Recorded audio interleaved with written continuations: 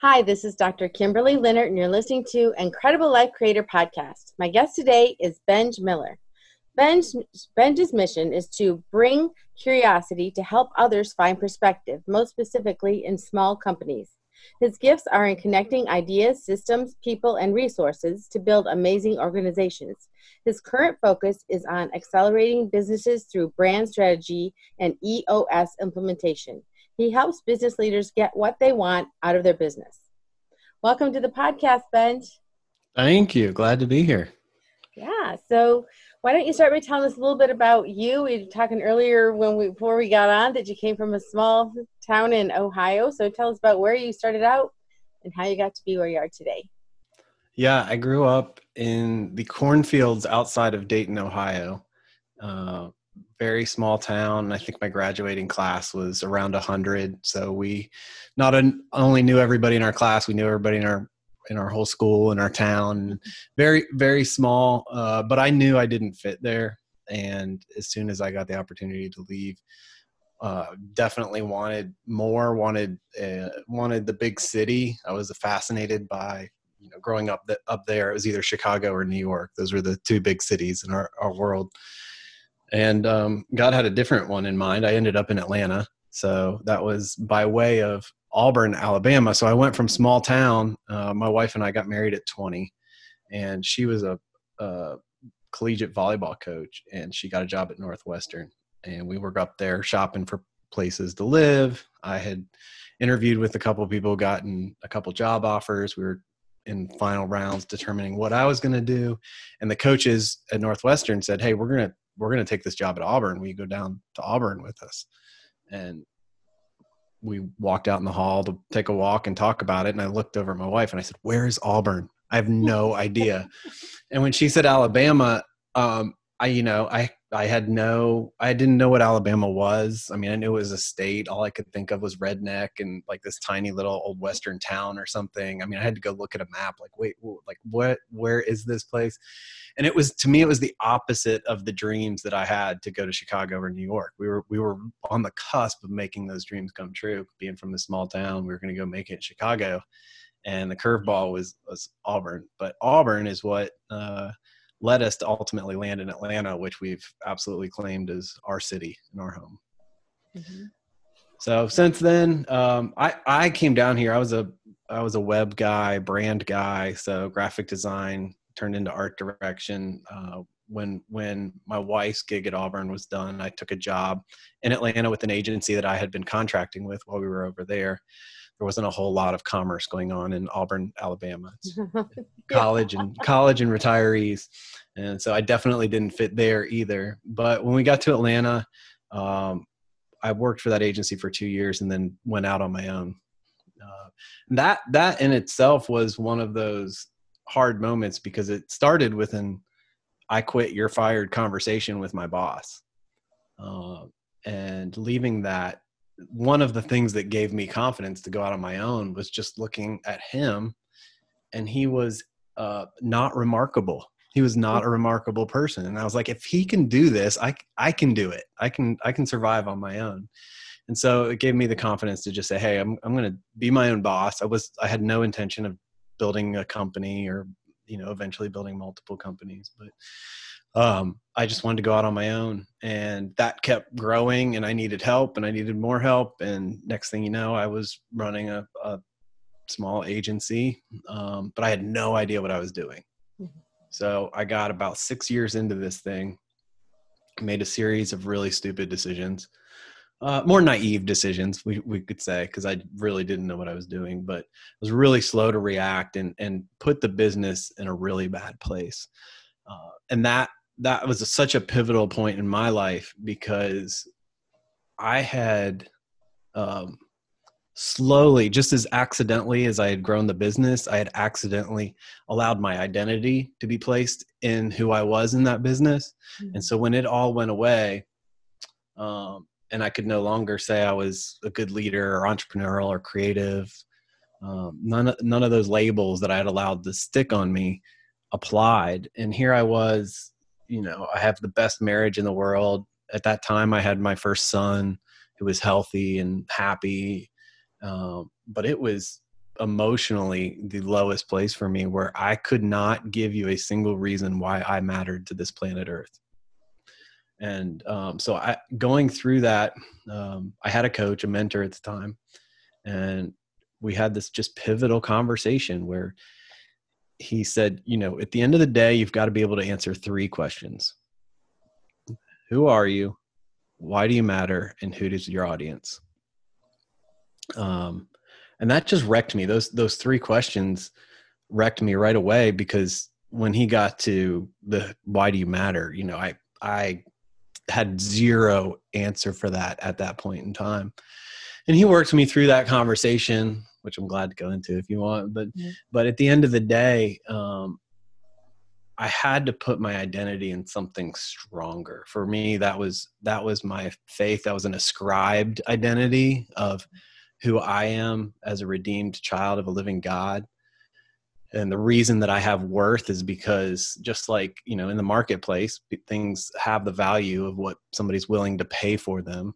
And, the Son of God paid with his life for mine. So I kind of lost all my excuses to feel bad about myself at that moment, and went on a journey. And part of that journey was personal. Part of it was professional. On the professional side, I decided I had 3 choices. I could go get a job like a normal human being. I could scale back the agency to something really small and manageable, or I could learn what it looked like to be the leader that I needed to be of a business. And I chose the 3rd pill. And the 3rd pill, ultimately, I found a calling in that, way more than a job or a career. I fell in love with business building and the dignity that can come from giving people employment with purpose and a great place to work, to be part of building something that's bigger than themselves. And that's where I found my love, and I've poured myself in that. I since then have started 8 other businesses. I've bought a business. I've sold some businesses. I had one business that started that didn't make it. I had one that kind of barely made it in a zombie type mode. So it's not everything is, Midas touch, but I love, what you're about, the intentional lifestyle and getting to choose. Visionaries can see a preferred future and break it down and create a pathway to get there. So for me, life is just reverse engineering. But it starts with one of the hardest questions that we have to answer, which is, what do you want? Mm-hmm. And a lot of people struggle. I struggle to get super clear about what do I want. But it's in that we find freedom, because I'm a pretty big believer that we can go make whatever we want happen if we know what it is. And that's the true, everybody would say, oh, I want $1 million and a Ferrari, right? But is that the thing that you're going to be dedicated and passionate toward working toward? Even money is is rarely a goal. It's a means to an end. So when people get fixated on money, that usually goes poorly. But if they really dig into, what do I want? Why do I think I want this money? What does it represent? For some people, it's power or control, which are bad things to chase after, because you'll never, ever, it's like a drug that never quite gets you there. You never quite get there. So that was a long-winded question, or answer. I have 3 other children along the way since then. They're now 5 through 11. So I'm loving this season of life where there's no diapers and no teenagers. I'm kind of in a sweet spot. That is a sweet spot.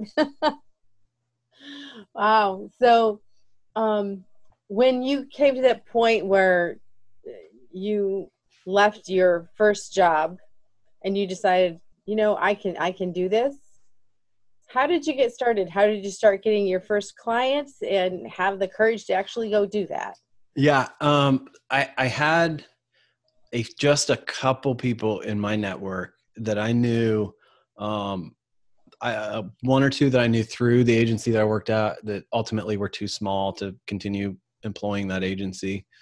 And so I did a few things for them on the side. And then a couple people that I had met in my network over the 2 years being in Atlanta that I knew I could do some odds and ends projects for. And those just introduced me to new people. And you do great work and do what you say. And I think communication's a big key, because timeliness of communication. If you're not communicating, then people's negative thoughts and negative assumptions will fill that gap. And so timeliness and clear communication can take you a long way in whatever business you're in. I'm a firm believer in that.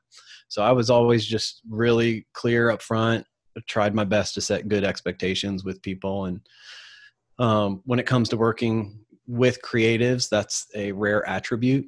Creatives tend to not be able to communicate well or manage their own, manage expectations. So that gave me a leg up. I probably wasn't even the best creative out there that was being hired. But I kind of got I got their perspective. I understood what they needed. They didn't need an art project. This wasn't, they're not college professors.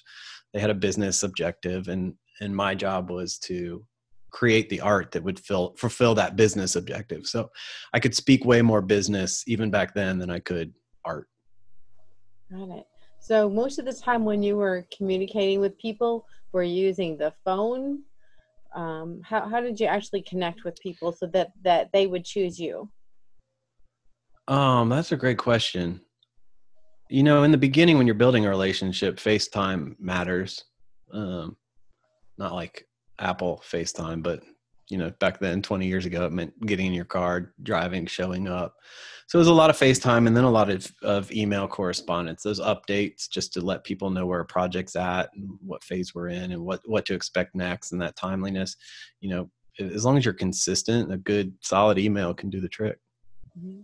That makes sense too, because I think it's when there's no communication or very little communication, that's when people start worrying about what's happening, or they have all these questions. So just having that open communication, they know what's going on. Yeah, proactive. If you can answer their questions before they start getting worried about their questions, then you're way ahead of the game.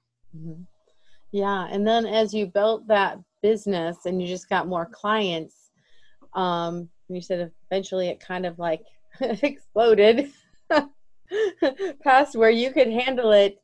How did you choose the people that you needed to help you as you went along the way? So I'll give you two quick stories. The first, the scariest hire that I ever made was the first person that I hired that was not billable. So in an agency space, I could hire designers and developers, and there was more revenue attached to that. But I hired a girl named Jess to help me keep my head on straight, and manage. She was kind of managing the business a little bit, managing projects a lot. So kind of that customer interaction, keeping expectations, making sure that we're billing on time, all of that.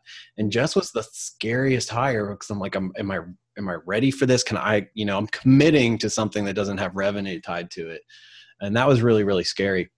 One of the best decisions I ever made.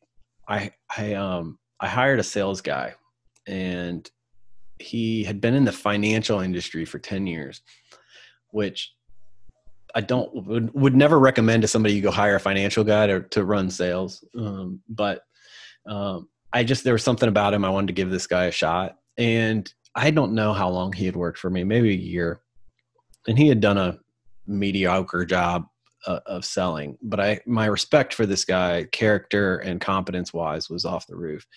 And it was after another coaching conversation with my coach where we're sitting, and I'm just like, I'm not sure I'm wired to do all the things that I know this business needs to do. There's there's this whole operations side of this business, whereas I just want the new ideas, the big ideas. I want to be the creative director with the clients and do strategy. And I want to do culture. And he's like, well, it sounds like you're the visionary, and you need to, we called him an operator at the time.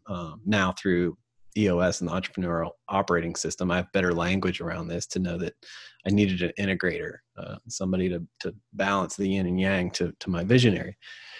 And so I literally, instead of, I could have gone and tried to find that guy or hire that guy, but I just kept thinking about Jason, this financial background sales guy. And I'm like, man, everything that he says reeks that he understands this, gets it. And so I went back, I walked in his office, I said, hey, we need to talk.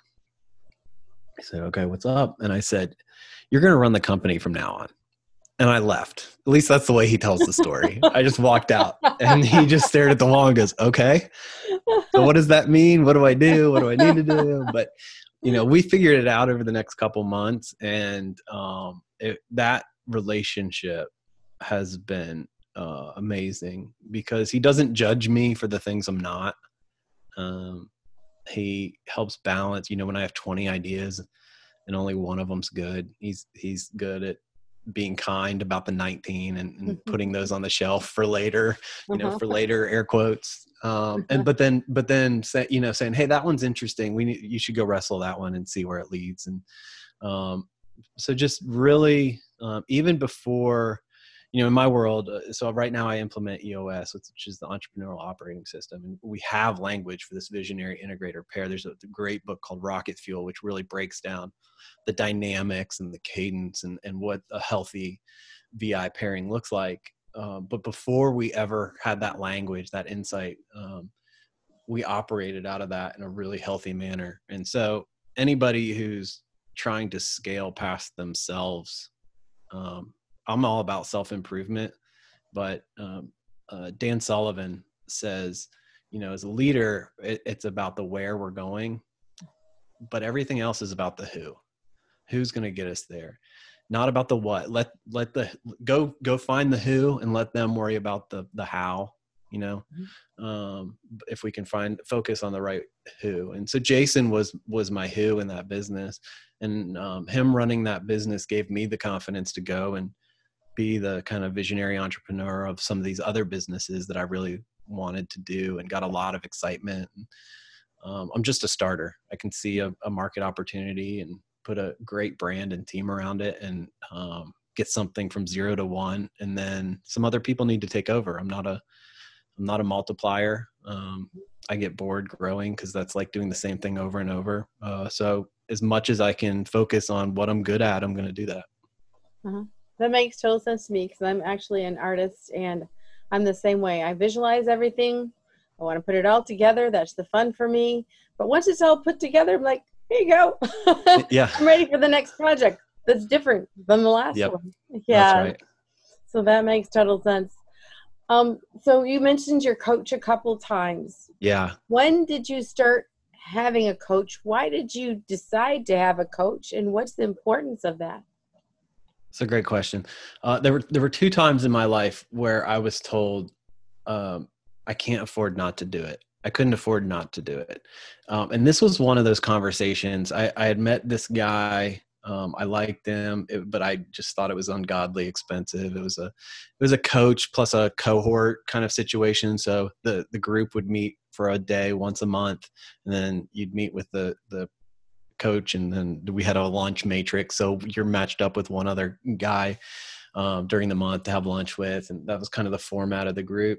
And I'd met him. I liked him. It just seemed really expensive. And then I met 2 people that were in his group separately. And just, I was just so curious. I knew I wanted it, but I was just curious and I was asking questions, and they both told me at the end of the day, they couldn't afford not to do it. And I was like, I know I don't even know what that looks like yet, but I've got to take that leap of faith. And that was 12 years ago. And I've been with the same group, the same coach. And if there was one singular thing that has kept my life and business on track, it's being part of that group and having those allies out there in the marketplace to where if I need to figure something out, I can call and be like, hey, have you dealt with this? Do you know anybody? It's just an incredible resource to have allies in the marketplace. Nice. Yeah. Yes. And I've heard other people say the same thing, that, you should never go without a coach, especially if you're in business, but even in life, there's things that come up in life that for sure. We can't see, if you think about a coach, they're on the sidelines watching you play the game. And when you're in the game, you can't see everything. You can't necessarily see the nuances of what you're doing, what the environment around you. So having that coach just to give you perspective, they don't, rarely does a great coach give you answers, but often they give you great questions and great perspective. Exactly. And you also talked earlier about leadership and your identity and how you kind of had to separate your identity from your business Yeah. and actually be the leader. Why don't you expand on that? All right. Well, I think there's two parts to it: the identity part, and then the leader that the business needed me to be. I'll go with the second one first. As an artist, as a creator, having tough conversations, tough accountability was not necessarily one of my strengths. As I grew, the way that I framed some of those things in my mind and got really, really comfortable with tough conversations and tough situations. One is just reps. You have enough of them and you realize that they're never as bad as you fear, right? My mind goes to worst case scenario. I have the conversation. I'm like, oh, that wasn't bad. Or maybe it was even good.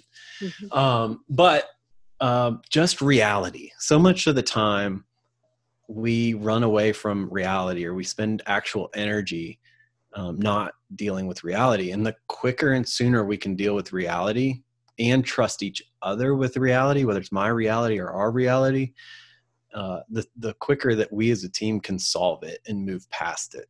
And so I just want as much reality as quickly as possible, because that's what's going to break down whatever barrier or ceiling we're up against. And if that means a tough conversation, if that means accountability, any of those things, like, let's do it quick. And it's still not something that, there are people that are wired for confrontation. I'm not that guy, but I will run into the mess because I know that the mess is going to exist as long as it's not being tended to. And so for me, it's about creating the calm, the peace, the consistency, but to do it, we've got to run into the mess and run right through it. There's another implementer out of Cleveland, Ohio. He talks about his slogan's "Be a buffalo," and I love it because the reason he says that is because buffaloes are the only animal that will run toward the storm, into the rain, because they know if they get through it, the fastest way to get it over is to run through it, because they're moving in the opposite direction of the storm. Whereas if we sit there and avoid it, it's just going to last forever. On the identity piece, I challenge everybody to think about those three questions. Or if we want to put it in a simpler context, I ask people, who gets to sign your report card? And what's the criteria to which you're being graded? Because a lot of times we have all these imaginary voices in our head that we're trying to please. And unless you're pizza, it's hard to please everybody. So if we can get really clear about who is it that gets to sign my report card. For some of us, we have, dad issues. So we're constantly trying to get our dad to fill out our report card, or our mom, or our spouse, or some imaginary group of friends that we follow on Instagram and we think actually care. Like there's somebody in our head that we're subconsciously fighting for approval or affection. And so if we can get clear about who gets to sign our report card, and then what's the criteria that will allow ourselves to be graded on, ultimately we have control over this. So we get to say, who is it and what is the criteria? And when we get really clear about that, and just for the record, I never dictate what that answer should be, but there are some very unhealthy answers to that question as well. So, once you do that, you want to make sure you look at it and say, is this a good idea? Do I want to put my identity in this person and this criteria? And when we can do that, when we can get a very clear answer, it creates a lot of freedom. Yes. Clarity almost always creates freedom. Yes. So when you were talking about in the leadership piece about wanting to get to the reality right away. So, and you're running small businesses, because I have friends in corporate and they said they can spend all day in different kinds of meetings. And I'm thinking, does that bring reality? Or how in a small business do you make that environment so people can actually share, be open, you get to the point?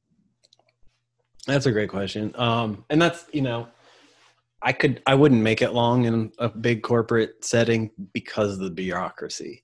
And there's so much of a status quo. They've baked the ingredients that have made them successful, which is interesting, especially, there's even innovative companies that have made it because of their innovation, but they stop innovating because they've found some, they're not willing to risk the success that they've already created with any kind of new innovation. So that's always a tension, but that's a lot of what the dynamic of that bureaucracy is like. Don't upset the success that we already have with your new idea. But in teams, you've got to teach it, and to teach it, you have to demonstrate it. So I need to be open and honest with the things that I'm wrestling with, things that I'm thinking about, wondering about, and then I need to encourage that from my team. And Daniel Coyle wrote a great book called The Culture Code, and it's probably the simplest but deepest kind of thought on culture, in my opinion. And he boils down culture, great cultures, sports, war, corporate, into three things. And he talks about common purpose, which is kind of obvious, but we as a group come together and perform around a common purpose. But then he talks about vulnerability and safety as the second and third, which made a lot of sense. But the real aha moment in his dissertation is when he says that we think if everything's safe, we'll be vulnerable. And he said that's just never true. What's required is for us to step out in vulnerability and be met with safety. That's how the rest of the room will know that there's safety to be vulnerable. And so it requires us as leaders to lead out, to be vulnerable, to not always have the answer, to depend on our team. People can tell whether you're sincere as a leader when you're really looking to the team for collaboration, for ideas, for innovation, or whether you're just, placating to them. And so really just valuing the humans and the humanity and what they bring to the table, I think is the first step to creating that vulnerability and the safe space for people to bond and excel. Yeah. And what do you enjoy most about business building? I think it goes back to the dignity idea. It's the ability to create and to create value. And when you're creating a business, you're creating value on so many different levels, because the business can create value. You can create value for your family, and you can create value for your customers, and you can create value for your employees. And I don't know anything else on the planet that has that power. So, we can create lots of other things that have limited scope, but when you find a place in the market where you can solve a problem and meet needs for customers and create value for your shareholders and your employees at the same time, that's just such a cool, I can't think of something I'd rather spend my time building. And I like to build stuff. I'm going to build, I have a tree house for my kids in the backyard. I loved building that.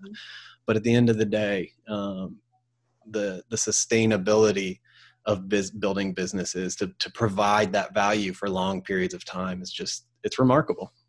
Mm-hmm. And when you're building, what's the importance of being intentional?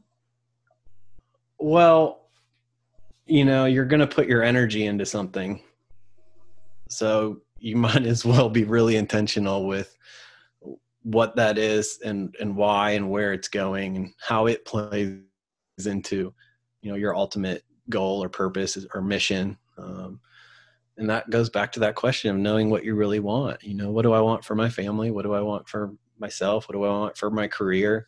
I value freedom really, really high. So I'm going to choose my freedom over a larger, more zeros on my paycheck. That's a trap that I'm not interested in, because I want my freedom over the shackles of those zeros. So that's just knowing myself and knowing what I want to invest in and willing to put in and have clear boundaries around.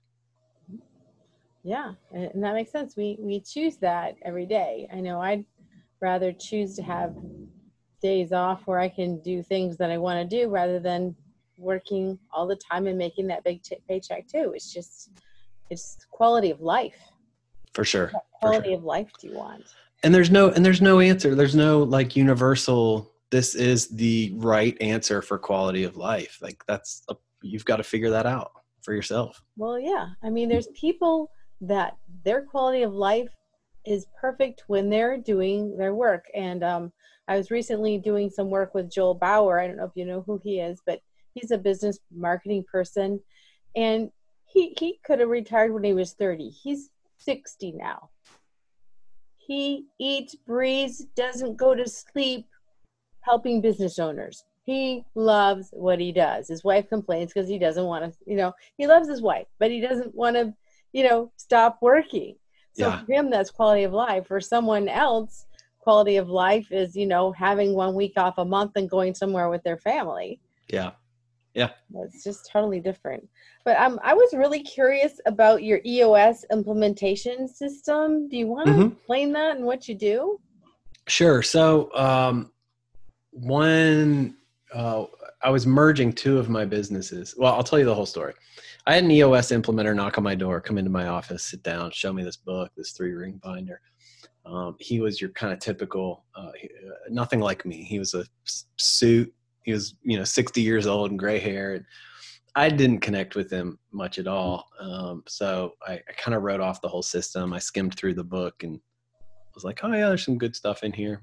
I do most of this, and gave it to Jason, my operator at the time, and said, hey, take a look at this. And kind of had the same reaction. 3 years later in the peer group I mentioned, I'm sitting next to this guy. He is so excited. He's showing me all this stuff. He's like, man, we've totally turned this business around. I'm like, what is this? He said, it's called EOS. And I'm like, EOS, I've heard of this. From the book Traction? Yeah, from the book Traction. I'm like, okay. So I go back, I pick up the book, and I look through it, and I'm just dumbfounded. I'm like, I know all this. I don't do any of this. So it was at that point we were merging two companies, and somebody that I knew and trusted and respected a lot had become an EOS implementer. So I called him up. I was like, hey, we're merging these companies. I heard you do this. Will you come do it for us? He said, yes. He came in. And just like the gospel of Jesus changed my personal life, EOS changed my business life because it gave such clear structure to the blocking and tackling that is business building. And it did it in a simplified way that was very action oriented. It's not, it's not like theory. It's not like reading some great book. You're like, oh yeah, I'm so inspired, but I have no idea what to do. It's very linear and step by step, and do this and do this. So we implemented it, and I fell in love, and I implemented it at the other businesses that I was involved in. I ended up, I was shocked that there was no software to manage the data and the processes and everything that they were prescribing. So I, of course, started a software company, software as a service. I was scratching my own itch, but at this point I knew 10 or 20 companies running EOS, and everybody's like, yeah, that'd be awesome. So I started something, got hooked up with two other implementers out of Florida that partnered with me to take it to market and grow it and scale it. And, it became one of the two softwares that are licensed by EOS worldwide. So they have two licensed software partners. We were one of them, and I sold the majority of my shares out of that last year. And then started becoming an implementer and started the Tractionville podcast with one of the other partners. So which is now the largest podcast for companies that run on EOS. It's called Tractionville. We have a lot of fun. We about half EOS, about half other kind of business, ancillary business thinking ideas, great personalities, and started implementing professionally for other companies. It's the only operating system for a company that is focused on vision, traction, and healthy. So getting everybody clearly aligned around where we're going. Then the traction is about the discipline and accountability and the cadence to move in that direction. And then healthy is remembering that like businesses come down to people. And so as a team, as many systems and processes as we put in place and numbers and et cetera, it's about people. So how do we honor people, elevate people? And one of the best ways to do that is to be clear with people and give them clear expectations of this is exactly what your job is. This is what our core values are. This is what it looks to live them in this culture. This is how we're going to measure you on the roles and responsibilities that we've assigned to you. And this is how your job impacts where we're going in terms of our common purpose and our vision. So again, it was a system that did not exclude the dignity of people for the sake of the business. And I just love that. And I love, one of your questions earlier about creating that open, honest environment in a business. This system almost forced that, because otherwise we're hiding from each other. And the system allows us to not hide as people, as teams, and as an organization, and just put it all on the table and trust the team to come out of the room better because of it. Yeah. So what kind of companies could use this EOS system? Would it be really small companies, much larger companies? That's a great question. So their target, EOS's target, is companies that are 10 to 250 employees and growth minded. You've got to have a growth mindset to understand that we're not submitting to a system just to submit to a system, but this is tried and true. It's been proven. Gino Wickman synthesized this thing. There's a book called Traction, but he stole it from Jim Collins and Gerber and Lencioni. Like, he didn't make stuff up. He's just a great simplifier that went out and got all of these tools and created a very simple system around it. So growth-minded organizations, 10 to 250 employees. That said, I've worked with smaller and I've worked with lots bigger. It works for everybody that's growth mindset. But if you're smaller than that, then you don't necessarily have the complexity in your business that EOS comes in and simplifies. And if you're much larger than that, you've probably figured out some of the things in the system already. And if not, you should definitely look into it. Got it. And when people are implementing this, is it kind of like a journey, or is it something where you put the software down and things start working, or how long does it take to actually start doing? Yeah, that was almost like a plug of a question, because we actually talk about the EOS journey. And for us as implementers, we're looking at an 18-month horizon to graduate you. We do not want you to be dependent on us as your implementer. So we've got an 18 months. Sometimes it's a year, sometimes it's 2 years, but we're looking at about 18 months. But really within the first 60 days, you're going to have what we call the 5 foundational tools, and you're going to be off and running with those. And those tools in those first 60 days will revolutionize your business. Wow. So at this point, how are you advertising, or how would people come and work with you if they are interested in working with you directly? Yeah, so the Benj Miller Collective at benjmiller.co, has all the details of my implementation practice, and you can find out about it there. I do free consultations where I walk people through the system, through the 6 key components, the 5 foundational tools. So they're going to learn something in that meeting. They can take it, steal it, run with it, go from there. Or if they want somebody to come in and work with their team to implement it, then we go from there. But benjmiller.co. Okay, great. And you said you have the Tractionville podcast also. So yep, tractionville.com. You can learn more there. There's some, you can pick and choose we're about to hit our 50th episode. So you've got about 50 episodes to kind of choose your topic if you're dealing with something very specific. Hiring great people or negotiating, or, we've run the gamut on topics related to business. So you can kind of pick and choose your way through there. There's some great knowledge on that podcast. Great. So I'm going to switch gears a little bit, because we've been kind of talking business, but when it comes to actually creating an extraordinary life or an incredible life for yourself, you mentioned faith, you mentioned your family.